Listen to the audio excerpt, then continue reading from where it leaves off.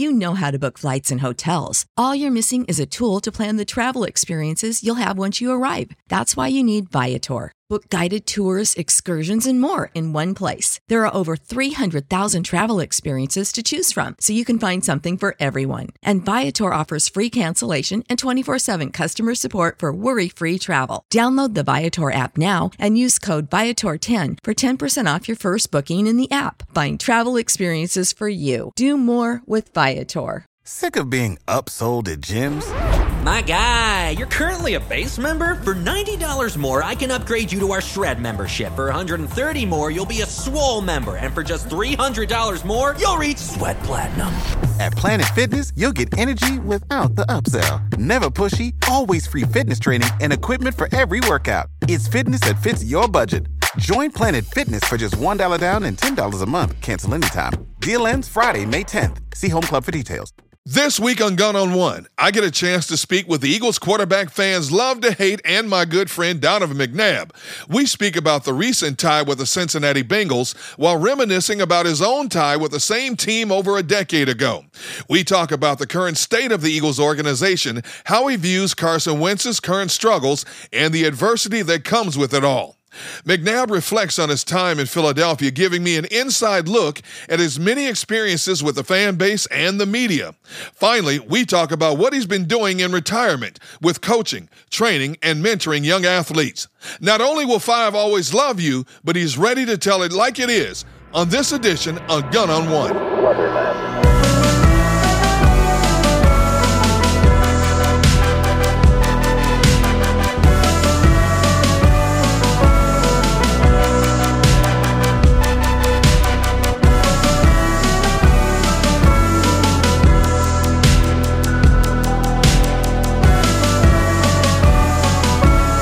Good day, everybody. Welcome to another edition of Gun on One, the podcast. I'm Derek Gunn. Of course, 3 weeks now are in the books, and oh my goodness, I don't know what to say about the Philadelphia Eagles right now. They are 0-2-1, and who would have thought that in their first 3 games that would have entailed the Washington football team and the Cincinnati Bengals, this Eagles team would still be winless. You can't just blame it on one facet. You can blame it on the head coach. You can blame it on the coordinators. You can blame it on the assistant coaches. But a lot of people are putting the blame front and center on the franchise quarterback Carson Wentz for the demise of this team right now. So on this particular podcast, I've decided to bring in a quarterbacking expert, someone who has given me grief for the last 20 years. The one, the only, the man who will ever be known for Five will always love you, Donovan McNabb. How you doing, D-Mac? I'm doing outstanding. I tell you, it's perfect timing, ain't it? With me coming on after another terrible game. And people want to constantly try to compare the two, really, with Carson and myself and Doug and Andy. But there's light at the end of the tunnel, I believe, and everyone needs to just relax before they start jumping off the Ben Franklin Bridge. Did you ever think, when you looked at this Eagles schedule after 3 games, considering who was on the schedule, that they still will not have a win on the ledger? No. As I looked at the schedule months before they even reported, I looked at the schedule, and in the first 6 games, I thought at least they would be 4-2. I looked at the players in which they were bringing in. Deshaun Jackson was healthy. Zach Ertz was healthy, even though they went through a contract situation that didn't lean more of Zach's way, which I think now you have to really start second-guessing and getting it done. Dallas Goedert, I thought the offensive line of putting Jason Peters back at left tackle would have helped. Yeah. Lane Johnson being at the right tackle. This was before even Brooks got hurt. I thought they had everything they needed on offense. And defensively, I still question not drafting a corner or safety or something in the first couple rounds. Yeah. Thought they didn't pay attention to their secondary. They didn't pay attention to their linebacking crew throughout the draft, the free agents. And I thought that would really hurt them in at least the first 8 games of the season before chemistry started to flow. Okay, before we continue talking about the team, I have to ask you a personal question. You don't mind, do you? No. All right. Did you know that a game could end in a tie? What's funny? Even though we laugh at it, what is it? Is it almost? It was 2008. Years? Yeah. Yeah. Well, 12 years later, it's still a hot topic. It's a hot topic, but they still haven't gotten it right in the NFL. Because to be honest, how so?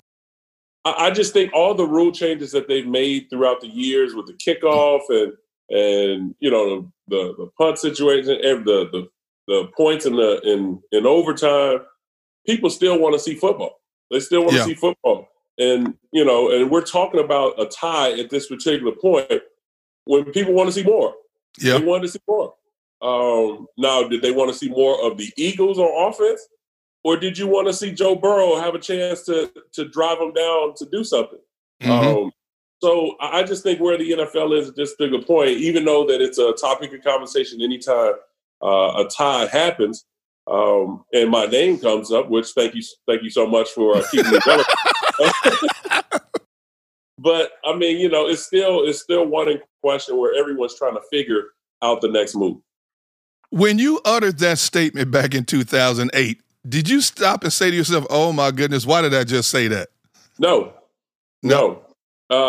Because if you recall, even years after, other players from other teams mentioned the same thing. You're right. You're right. Because we have meetings. We have meetings with referees and the rule changes and things of that nature in training camp, and that's never anything that they emphasize. Mm-hmm. And so when you come from college, it's, hey, you get the ball, you get a chance to score. Now they get a chance, they go down and score. Now the next time you get a chance to go, if you kick a field goal, you got to hold them. And then, no one ever thinks about it too much in the NFL, because how many ties really happen before mine actually happened in Cincinnati? So you're not even thinking about that. And I remember, vividly, I remember Andy mentioning it to the ref, and the ref said, well, we'll have another 5 minutes if this ends. So I wasn't the only one. The referee didn't know. Right. Ownership of me making the statement, which a lot of people like to bring it up. But you know what? There's been ties after that. And there will be more ties as we go forward. All right, as we move ahead to the current state of the team, let's hone in on the quarterback, because that's where everybody in Philadelphia wants to lay the blame right now. When you look at what Carson Wentz is, you know what that's like, right? Now, when you look at the current state of what Carson Wentz has gone through, 6 interceptions now in 3 games. He's averaged only 7 interceptions a season over the last 3 seasons. What are you seeing from your perspective in terms of what Carson is going through? I think he's pressing right now. I thought the first half of the Washington football team, that game, I thought it was a Carson that we all kind of expected, spreading the ball around, getting people involved. I thought in the second half, he was riding that wave to try to continue the momentum going. And after the first turnover, it was a domino effect. He started playing cautious. I thought in the second game, he came out immediately playing cautious. Mm-hmm. In this game, it seems like he told himself, you know what, I'm just going to be free. I'm just going to go out and play. Because that seems like something that Doug would tell him. Hey, I want you to just be yourself. If you see something, attack it. If not, then use your legs. And to me, it just, after 1 or 2 turnovers or 3 and outs, you start now to question yourself. And, is it that he's questioning his ability? I don't know if he's questioning his ability, but he's questioning the result. And at this point, I mean, no matter, he's human. He's human. And I tried to tell people years ago when always people say, oh, well, he's hating, and it's not being hating. Right. It's just from an analyst standpoint, people fail to realize I'm an analyst. Right. That's what my job entitles me to do. People call me to break down different things, and I can only be honest. So I think you can only ride the wave for so long when people are giving you opportunities. But at some point, they're going to now start to look back at your resume and start to dig deep into your play. And now they're starting to dig deep into his decision-making, which as a quarterback, you could talk about my ability. You could talk about, the way I played. But once you go into my decision-making, and I've been the starting quarterback for 5 years or so, then now we got an issue. Do you think, 2 questions in one, do you think them drafting Jalen Hurts in the 2nd round has a direct effect on his overall play? And do you think the message, the organization deliberately is sending him a message? Look, we paid you a lot of money. You got to step your game up. Let me go with the second one first. Okay. Do I feel that the organization is kind of looking at it right now like this is a make or break year? Yes. Because if you really look at his contract, I think money's not guaranteed after next year. So they have to look at this year as being a deciding factor year. If so they have another year like they had last year, but don't make the playoffs, they're gonna understand Howie Roseman is on the hot seat, no matter how you look at it. He's on the hot seat. Doug is still on the hot seat. And so now that leaves Carson, who was your highest paid player, and you're paying him as if he was a top 5 player. And so, when you look at all around just where he's at throughout his career with the injuries, no playoff wins, things of that nature. And in Philadelphia, people want to see playoff games. Right. They want to go and tailgate for second-round playoff games, home field advantage, NFC Championship, and they haven't had that since Nick. Nick was there. And so I just think for Carson at this particular point, it's a make-or-break year. And what the organization did, which I don't think they really did it purposely, but these are the cards that they kind of dealt, because I mentioned it after they drafted Jalen Hurts. You don't realize what you have done for Carson going forward. Because if he struggles like he's doing now, you're going to have to now create more plays for Jalen Hurts, which the crowd is now going to start to chant his name.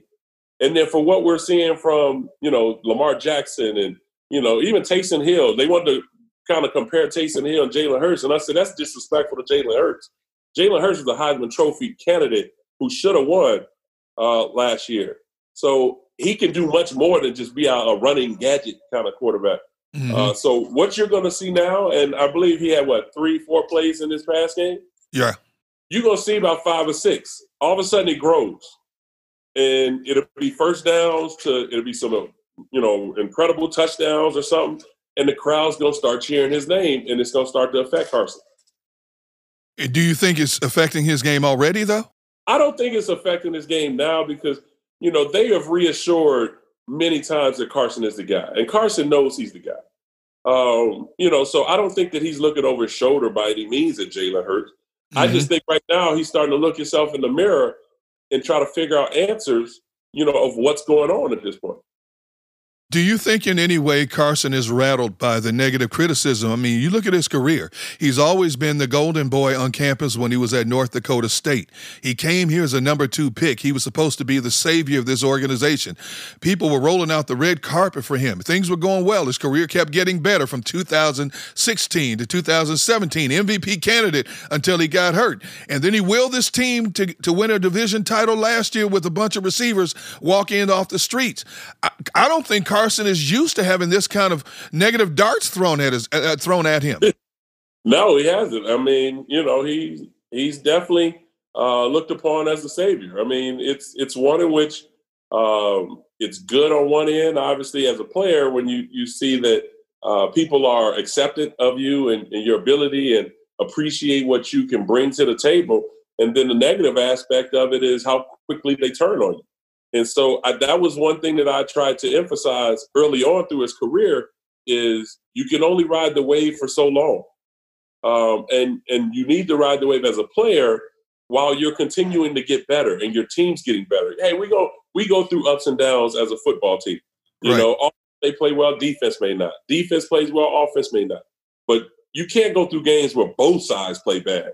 And when both sides play bad, now you're leaning on the kicking game? That's not going to win games right now in the NFL, because I thought that the season would start out where the defense would be more dominant to allow offenses to start to gel a little bit because of missing the preseason and deep training camp. But now we're starting to see teams coming out scoring 35, 40 points a game. That's right. And defenses are starting to struggle by giving up 35, 30 points a game. And then when you look at where the Eagles are at this point, and they have weapons to score points. It's just you're starting to ask yourself why. What's going on? What are they missing? To me, I said this last year. They needed to get the ball to Zach Ertz more.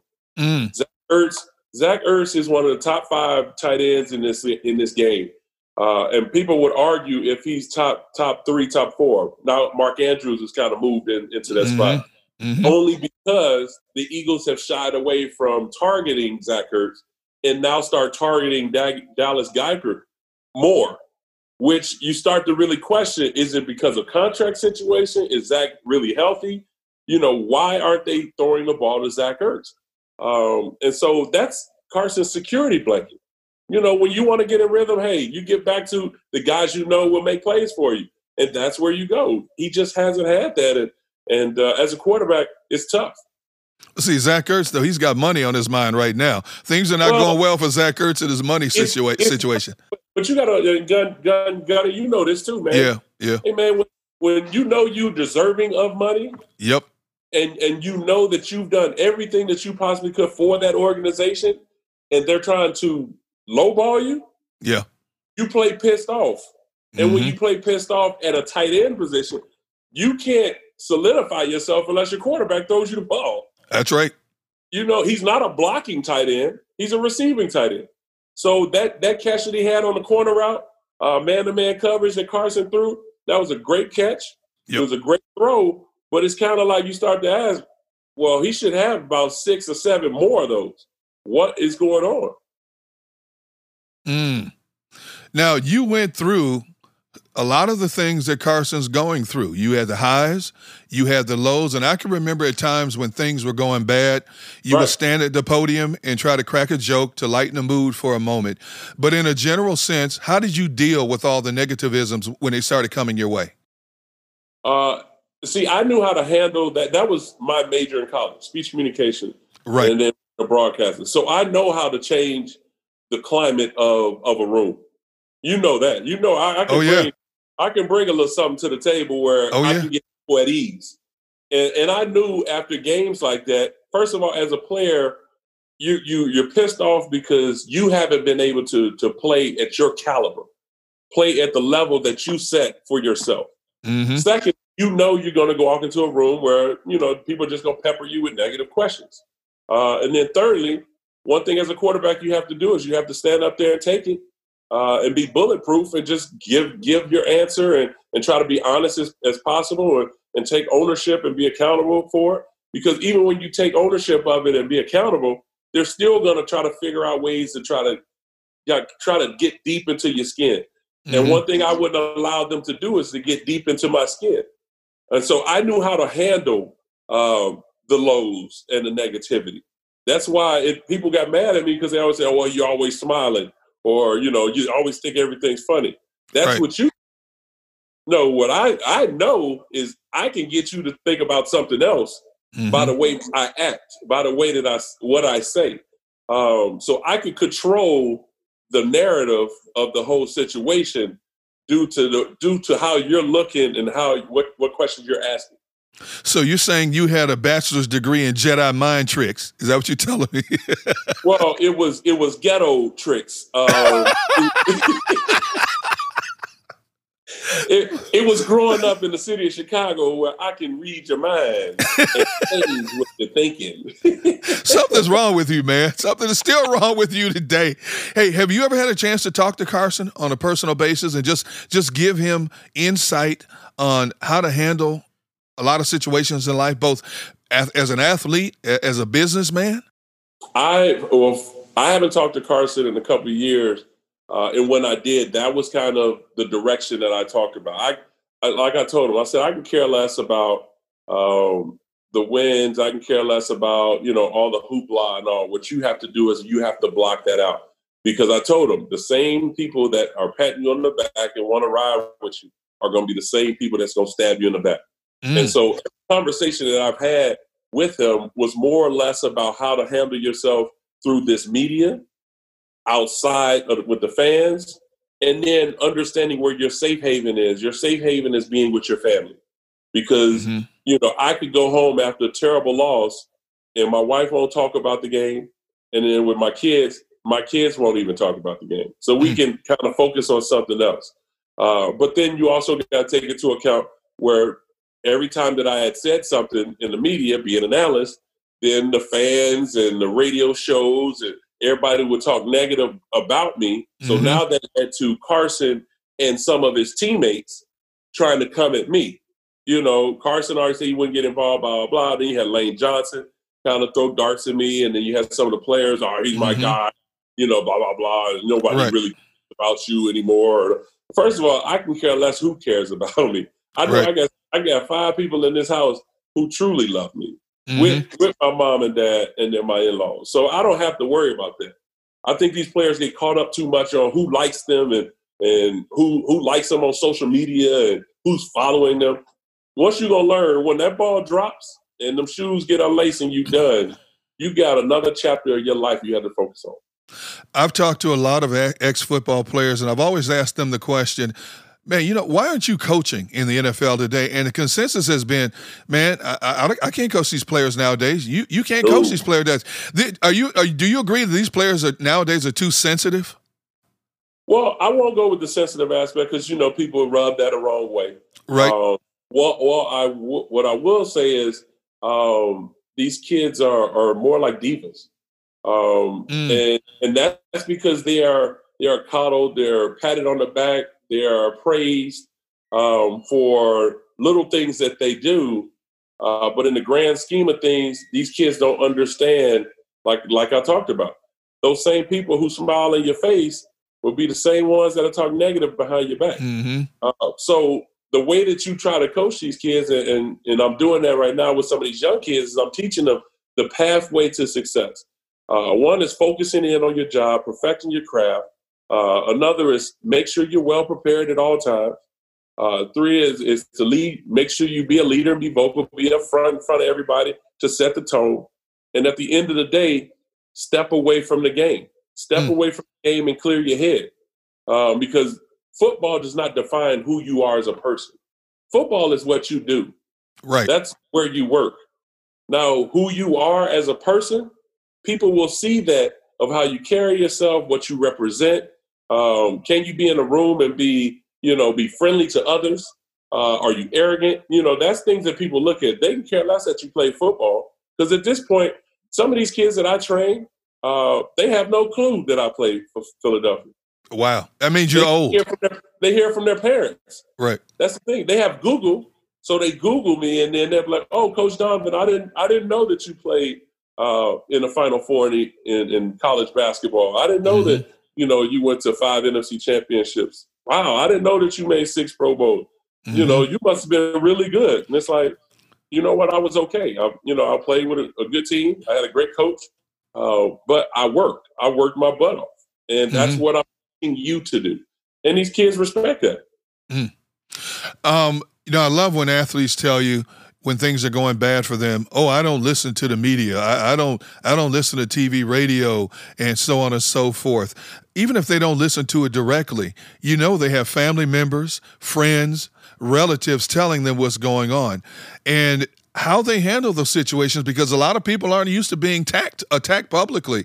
And it's a matter of how they handle this. And now I wonder internally what's going on with Carson, because he's not used to this kind of negative attack that's being thrown his way now in Philadelphia. Did I listen to the negativity of hoopla? I did. No, you didn't. You really. Okay. I knew exactly who said what, because the reason I did, you got to understand, I'm a speech communication major, right? Dealing with journalism and broadcasting. So I'm going to know who it is that said what, because when I see you now, my feelings and emotions go to another direction. Right. Because you come in my face with the mic and be like, oh, you look great out there. You play well. And it's like, but wait a minute, didn't just 2 weeks ago you said I was the worst, or I was the reason we lost the game, or, but I'm saying that in my mind. Right, so it's important. And players will say they don't listen, but they do. They do. I mean, and family members aren't the ones who are telling them. You hear it yourself. You hear it yourself. And then in the questions that you get asked, every other day, you start to look at the person like, wow, you really feel that way. But you have to be a bigger man about it and not let it affect the common goal. The common goal, again, is for you to go out and lead your team to wins. People lose the sight of what winning is all about. Winning is all about somebody or some group played well in order for you to win. Now, you hope that it's your group that you led to win. But if you win, now you can go to the film room and correct your mistakes so that now you can secure the next win. See, as a player, you so worried about numbers and, where I'm ranked and all this. That makes no difference. See, people don't understand that because I'll give you a perfect example. You knew how I was, Gunny. Right, yep. It was about winning because we're defined as quarterbacks by your winning percentage. Mm-hmm. Now they want to add, they've been adding years for certain people. How many Super Bowls has he won? Or how many times he was all pro? No, but what was my winning percentage? Right. Where did I take my team as the starting quarterback? Mm-hmm. That's the key thing. And for these young kids, I'm old. But look at what Russell Wilson has done. Russell Wilson has been, people don't realize, over a decade now, Russell Wilson has led his team to at least close to or with double-digit wins. That's right. With no receiver that any other team could say, yeah, we need to stop him. And he's been 75% of the offense or more over the last 7 years. And he hasn't had one or I'll say double-digit MVP votes. Right. So we want to talk so much about, wow, Patrick Mahomes was the greatest quarterback I've ever seen, or Aaron Rodgers, he's one of the best I've ever seen, which I think is a slap in everybody's face. Mm-hmm. But Russell Wilson is a true winner, and you give the ball to Russell with 2 minutes to go late in the game and see what happens. And it ain't gonna go well for you. Yeah. I'm glad you brought up Russell Wilson because Russell Wilson is one of 6, 7, 8 African-American starting quarterbacks in the National Football League now. When you played, it was somewhat of an... There was 10. And when you played, though, it was what? A novelty. It was considered a novelty back then. Give me your thoughts on how the complexion of the quarterback game has changed in the NFL now. I said this, I remember when the whole discussion went on with Rush Limbaugh at ESPN. Remember when I talked about this is not about me, this is about the kids on the high school and Pop Warner level, and then in college, when they see guys like myself, Dante Culpepper, Byron Leftwich, Aaron Brooks, when they see Sean King, when they see guys like us, and then you have the Vince Youngs and Michael Vick and those guys, but they feel like my dream can come true. Like I have a chance of playing in the National Football League. I've so many guys that are younger than me told me they wore number 5 because I was their idol. Right. And kids to this day, you look back on what number they wore in high school, they wore number 5. Mm-hmm.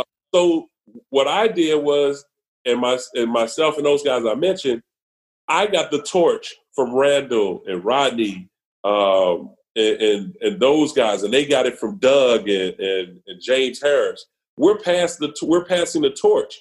But what the torch is now, the torch is now separated, where now everyone's passing it.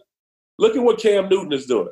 Yep. Cam Newton is getting paid $1 million, probably with incentives that reach probably to $5 million for the New England Patriots. And right now, the New England Patriots look like they might represent in the AFC Championship.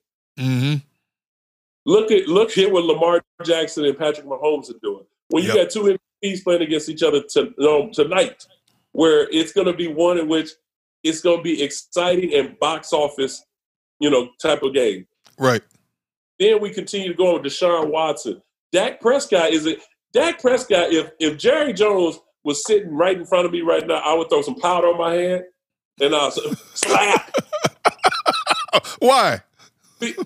You have killed yourself because now the price tag went from where you want to pay him at about 34, 35 million. The price tag now has skyrocketed to 41. Mm-hmm. It's now, you should have took care of it when you did. You should have had that 4-year deal like you should have done instead of trying to get him 5. But now Dallas looks outstanding on offense. If they could just start games fast. Yeah. If they start fast, they'll be a much better football team. But Dak Prescott has proven, he's one of the top quarterbacks in this league.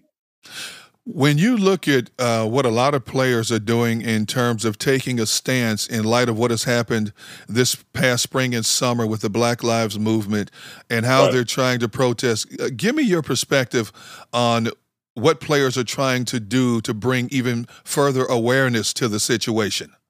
Well, I think with it all, I appreciate what Adam Silver has done with the NBA of allowing these guys to be spokesmen. And also, let me add the WNBA as well. They have created a platform where we can now spread the awareness of our disagreement and our feelings toward how we've been treated as African Americans. And to the point where now, as a Caucasian American, any other minority ethnicity out there, now we have to truly focus on what's happened in the past, where the injustice system, inequalities to, from defaming to, kind of trying to show your authority over someone because you feel like I'm much more privileged than you. This has now become such a focus because, with Breonna Taylor, I mean, it's frustrating what you're still hearing from Breonna Taylor. And I've got 2 daughters. Right. I heard Robert Horry said on TV out in LA, where he had to explain to his kids while driving that they have to be cautious. They have to hit their hands on the steering wheel, try to do everything it is that they tell you. And as a parent, we worry about what may happen to our kids. It's devastating and it's terrifying when you have kids of your own and you send them out into the world because you just don't know. And so I think where the NFL has been stuck, the NFL was stuck because of what the NBA did. So they tried to do something to try to slow down, I think, the kneeling. Because remember, that was an issue because Donald Trump said so. That, it was about the bottom line. The bottom line was about the money. And so, there was, because if I recall, there were owners who said they wouldn't sign Kaepernick. I wouldn't bring him in. Now, all of a sudden, people trying to change the tune because they see what the hot topic is. But still, I haven't seen as much from an NFL standpoint as I've been seeing from the NBA standpoint of being able to spread the awareness and get that out there. Okay, so then how much does it irritate you when you hear the commissioner of the NFL, Roger Goodell, come out and say, we should have listened to Colin Kaepernick? And then all of a sudden you have an abundance of owners now who are donating millions of dollars to social injustice and racial discrimination, the same group of people that wouldn't do this just a few years ago. But I don't, this is the masking part of it all. Okay. It's giving money. Because if you give money, you can say, oh, well, I donated. I need to hear your voice. I need to hear you come out to say I was wrong. I need to hear you come out and say I needed to support, especially for Philadelphia. I needed to support more of what Malcolm Jenkins was trying to do. For owners to come, like the players did, the African American players, the Major League Baseball and NFL came out and did the video. I need to see Jerry Jones come out and say something about the situation. Remember, he tried to have his team kneel before the national anthem. Right. Both up and held hand. That was all just for TV. That was all for TV. And so when people can say, well, they're donating money. Okay, that's great. But they need your time. They need your voice. Because when you speak, people listen. When you donate money, people don't know it. Do you think we will ever see a definitive change in this country? Because I will say this, when all of the protests started happening, not just across the United States, but across the world, there was a multitude of different races and colors, arm in arm, protesting with people more so than we've ever seen before. Do you think we are on the brink of definitive change in our country? I think we're moving in the right direction. I think the problem is the people who aren't a part of the protest, who are out destructing property, the ones who are attacking innocent people, the ones who are dressing up as if they're with the protest and with the cause, and just completely just doing things the opposite way than what you see at the peaceful protest. So now those people who aren't really with, the Black Lives Matter movement, right. They can use that as an excuse. Well, look what I would have a gun too if anyone came and tear up my property coming to protest. That's not what it's about. Like, and these, so I think, are we moving in the right direction? I believe as people of America, yes. But where does this start? It starts from the top. So if the top is not coming out and speaking on it, then he has his followers that are following his word and his actions. And so until people up at the top start to get more involved, trying to handle this situation and separate the couple parties, it just be the same. I appreciate your insight and perspective on that topic. I'm going to bring it back to football for just a minute, if I could. And I want to ask you, before I forget, if you could, would you want to play in today's NFL when you look at how they've changed the rules to protect the quarterbacks, the money that is now just flowing around for quarterbacks in the National Football League? And honestly, I don't think you have 32 legitimate starting quarterbacks in the NFL right now. Do you wish you were playing in a game today? You know what? It's tough to say. I mean, I enjoyed the time that I played. Right. I don't want to be that old guy. Like you hear some of the old players say, well, if I played in this time, I would probably average about 35, 40 points a game in basketball, or I'll probably throw for 5,000 yards. I enjoyed the time that I played. I enjoyed the players that I played with. The money is definitely a whole lot different, which you can look at it in that way. But I'm better off. I'm not struggling by any means. I'm doing well for myself and my family. I'm healthy. I can walk around with my kids and take them to practice and games and play basketball and football with them if I need to. So I don't look back or kind of look in that situation and say, well, the what ifs. No, I'm fine with where I was. Nick Foles wins this organization's first ever Super Bowl. Donovan McNabb statistically is the greatest quarterback in the history of the Philadelphia Eagles. Does it bother you that they don't have a statue of Donovan McNabb in Philadelphia? No. It doesn't at all. My name is up in the stadium. My name is up in the stadium for a reason. And again, would you like to have a statue? I think everybody would love to have a statue. I mean, right. That just solidifies your greatness to that organization.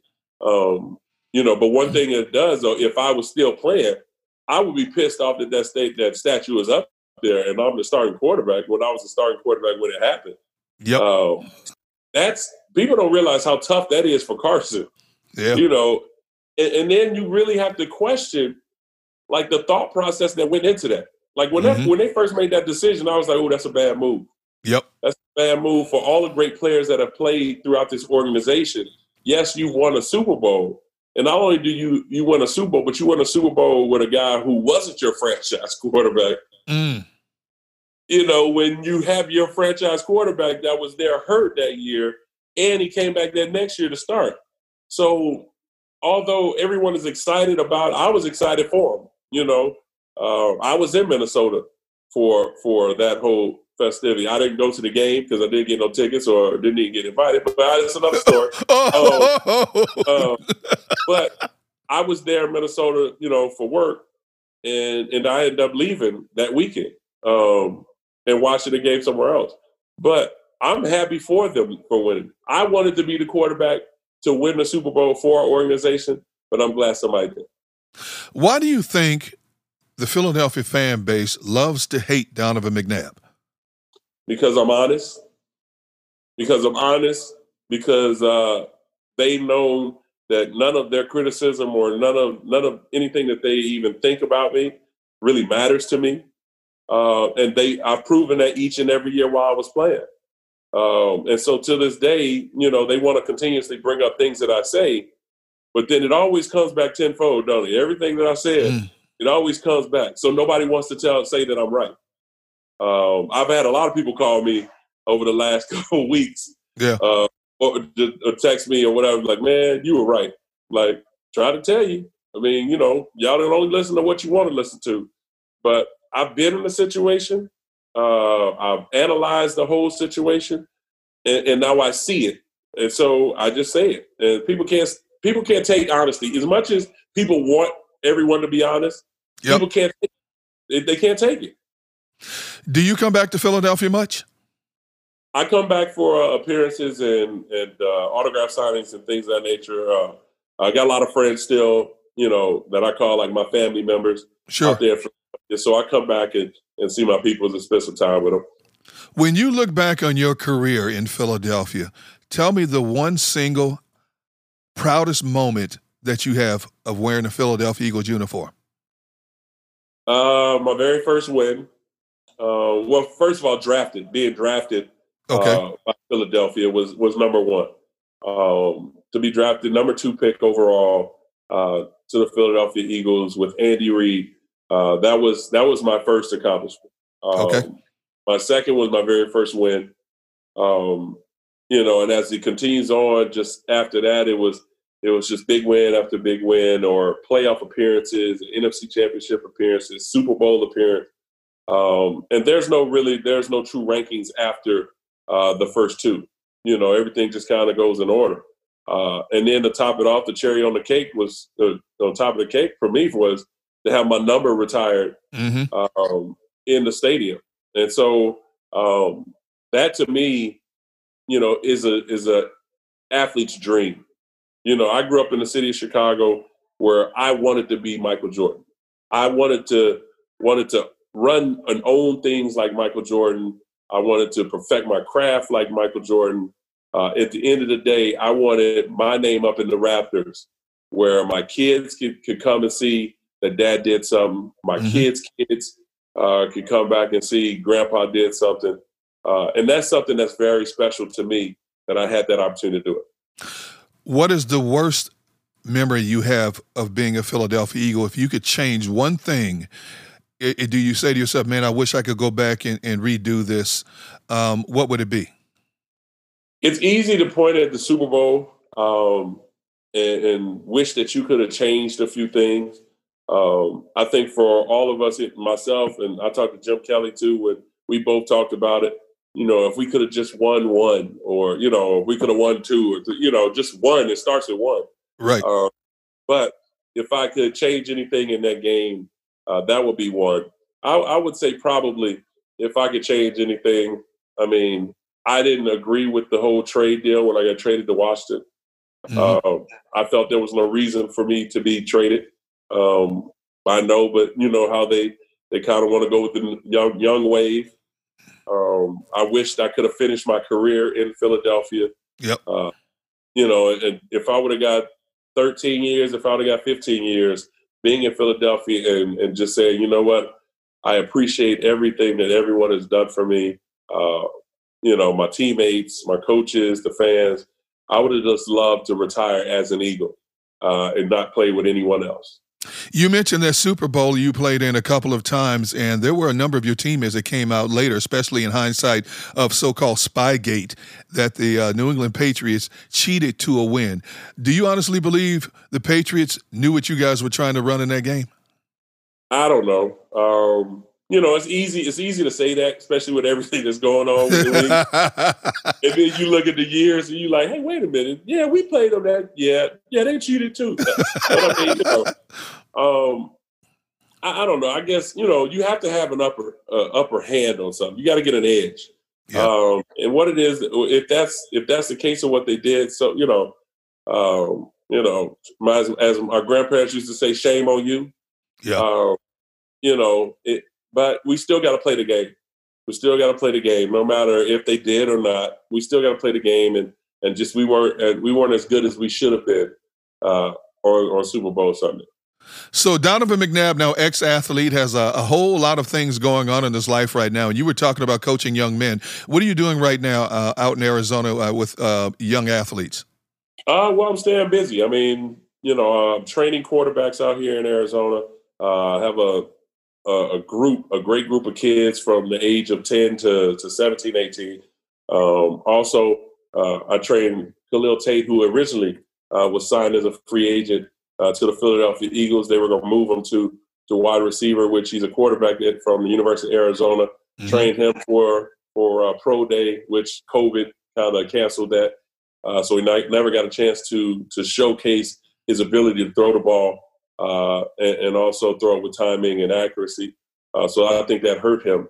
But I still am working to work with more future NFL players. I'm also coaching flag football for my 11-year-old son, Donovan Jr. I'm also coaching a flag football team, a girls' flag football team with my daughter. Oh, my goodness, yeah. The stage, and yes, I have no hair as it is, so I can't pull anything else. So it is not easy, but it's fun. These girls are so fun. We had our first win last week. I'm also coaching girls AAU basketball. So obviously we finished in July, so that was something that I've enjoyed over the last couple of years. I'm an ambassador of Carrot Sports. My wife and I, and what that is what we try to do here in Arizona is we try to help low-income families have their kids have an opportunity to be showcased on the same platform as all the rest of the kids in club and AAU sports. Mm-hmm. So what we do is we fund them the opportunity to pay their dues, to have money for hotels and things of that nature, so that they can now have the opportunity to travel with a lot of these other kids who you see getting rewarded with offers to colleges because they had an opportunity to perform in front of college scouts. Right. That's what we're doing, not just in basketball, but we're doing it in soccer, volleyball, baseball, all the other sports that you could play. There's really no AAU or club for football. But for those other sports, we're definitely helping these young ladies and young men out to try to better their future. You have 4 kids. Your oldest is 16. Your oldest daughter, 16 years old. Yeah. Is she a pretty good high school athlete? She's a very good high school basketball player. I think she's a great softball player too. She plays high school softball. And I think sometimes these kids get embedded with one particular thing and they just kind of truly on that. So I'm the dad that's like, hey, in spring we're playing softball. And she's like, oh, well, I don't want to play softball, Right. So we're going through that.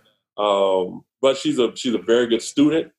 She's a very good basketball player, which her high school team won state last year and lost in a state championship the previous year in her freshman year. So they have a much better team coming back this year. So they should represent state again in 2020.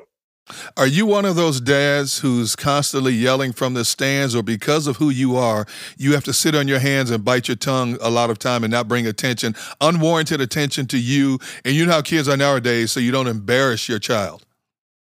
I am that dad that is yelling from the sideline. Why am I not surprised? Hey, listen, I want perfection. Let's go. Oh, jeez.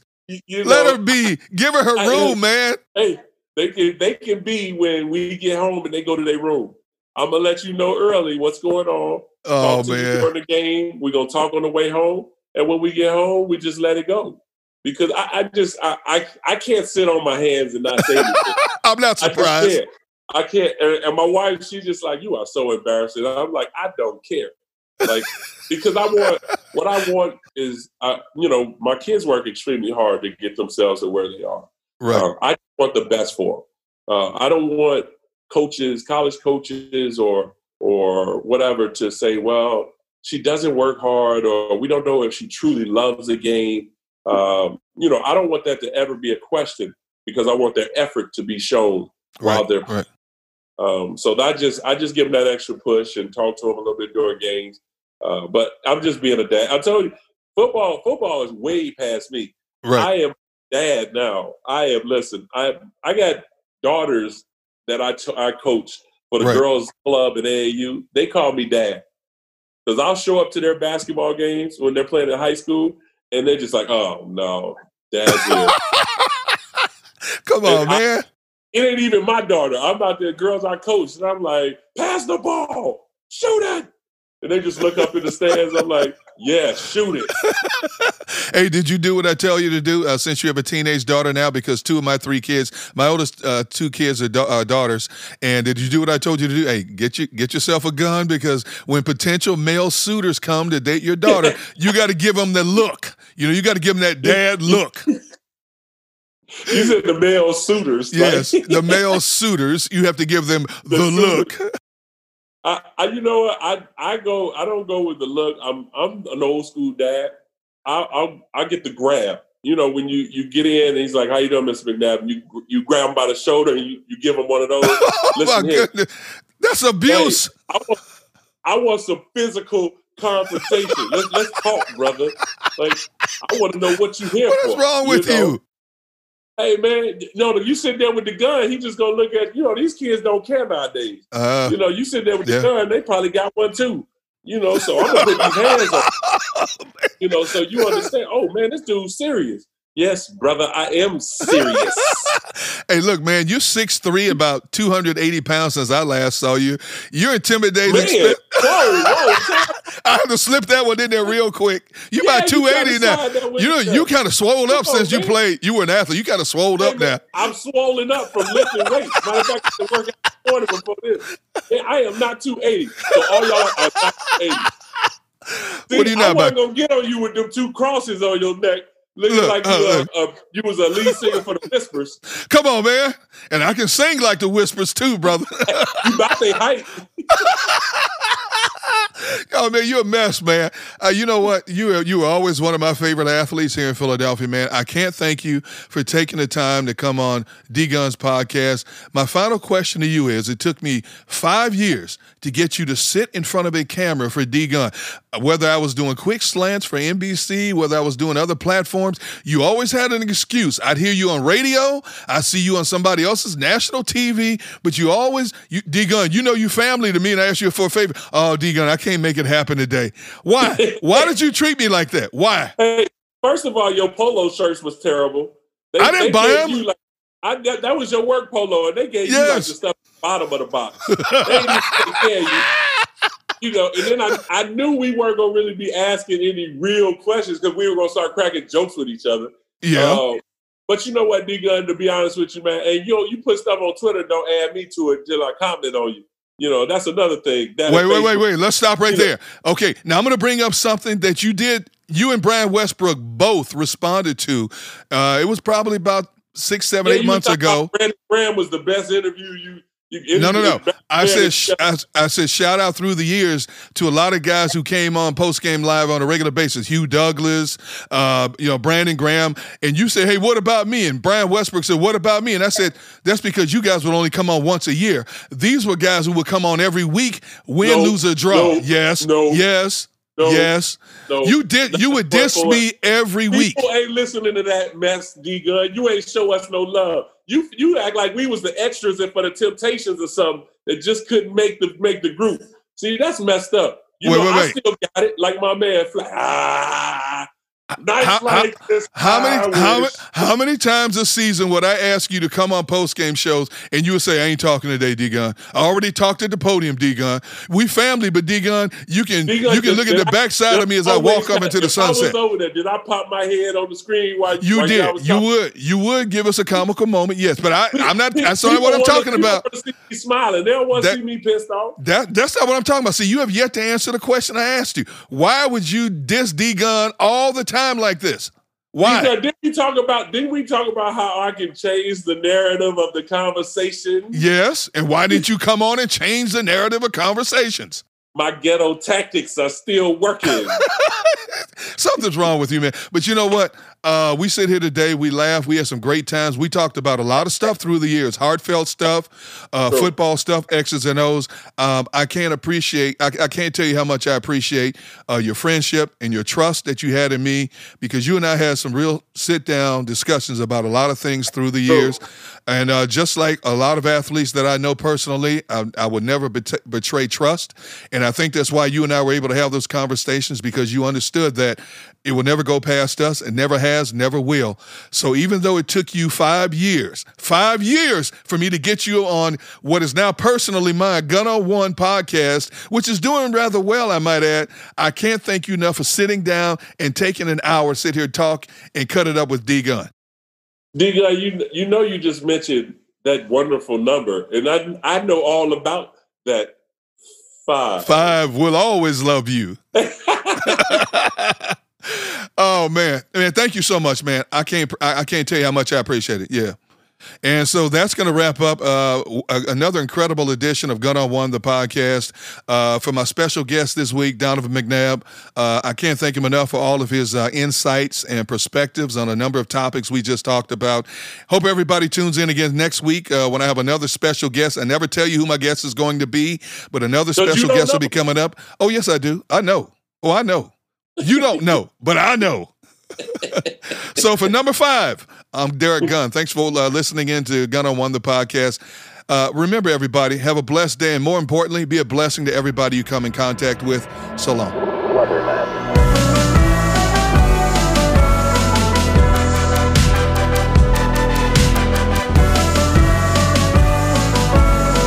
Gun on One is a production of D Gun Enterprises in Patterson Square Garden.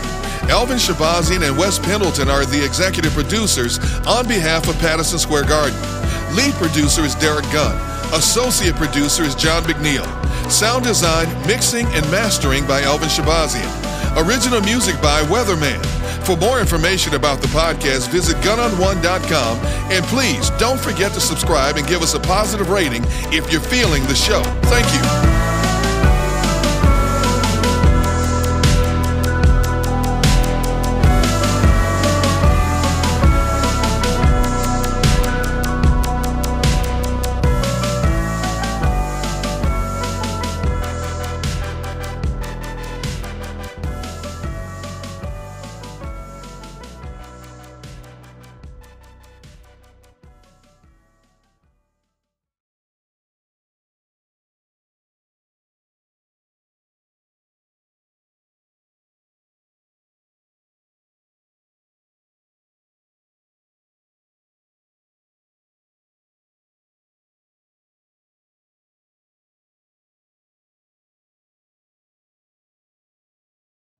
You know how to book flights and hotels. All you're missing is a tool to plan the travel experiences you'll have once you arrive. That's why you need Viator. Book guided tours, activities, excursions, and more in one place to make your trip truly unforgettable. Viator has over 300,000 travel experiences to choose from. Everything from simple tours to extreme adventures and all the niche, interesting stuff in between. So you can plan something that everyone you're traveling with will enjoy. Real traveler reviews give the inside scoop from people who've already been on the experiences you're considering. So you can plan with confidence. Free cancellation helps you plan for the unexpected. And 24/7 customer support means you can travel worry-free. Download the Viator app now and use code Viator10 for 10% off your first booking in the app. Find travel experiences for you. Do more with Viator. Support for this podcast and the following message come from Corient. Corient provides wealth management services centered around you. They focus on exceeding your expectations and simplifying your life. Corient has been helping high achievers just like you enjoy their lives more fully, preserve their wealth, and provide for the people, causes, and communities they care about. As one of the largest integrated fee-only registered investment advisors in the U.S., Corient has deeply experienced teams in 23 strategic locations. Corient has extensive knowledge spanning the full spectrum of planning, investing, lending, and money management disciplines. Leverage Corient's exclusive network of experts to craft custom solutions designed to help you reach your financial goals, no matter how complex they may be. Real wealth requires real solutions. For more information, connect with a wealth advisor today at Corient.com. That's Corient.com. Corient.com.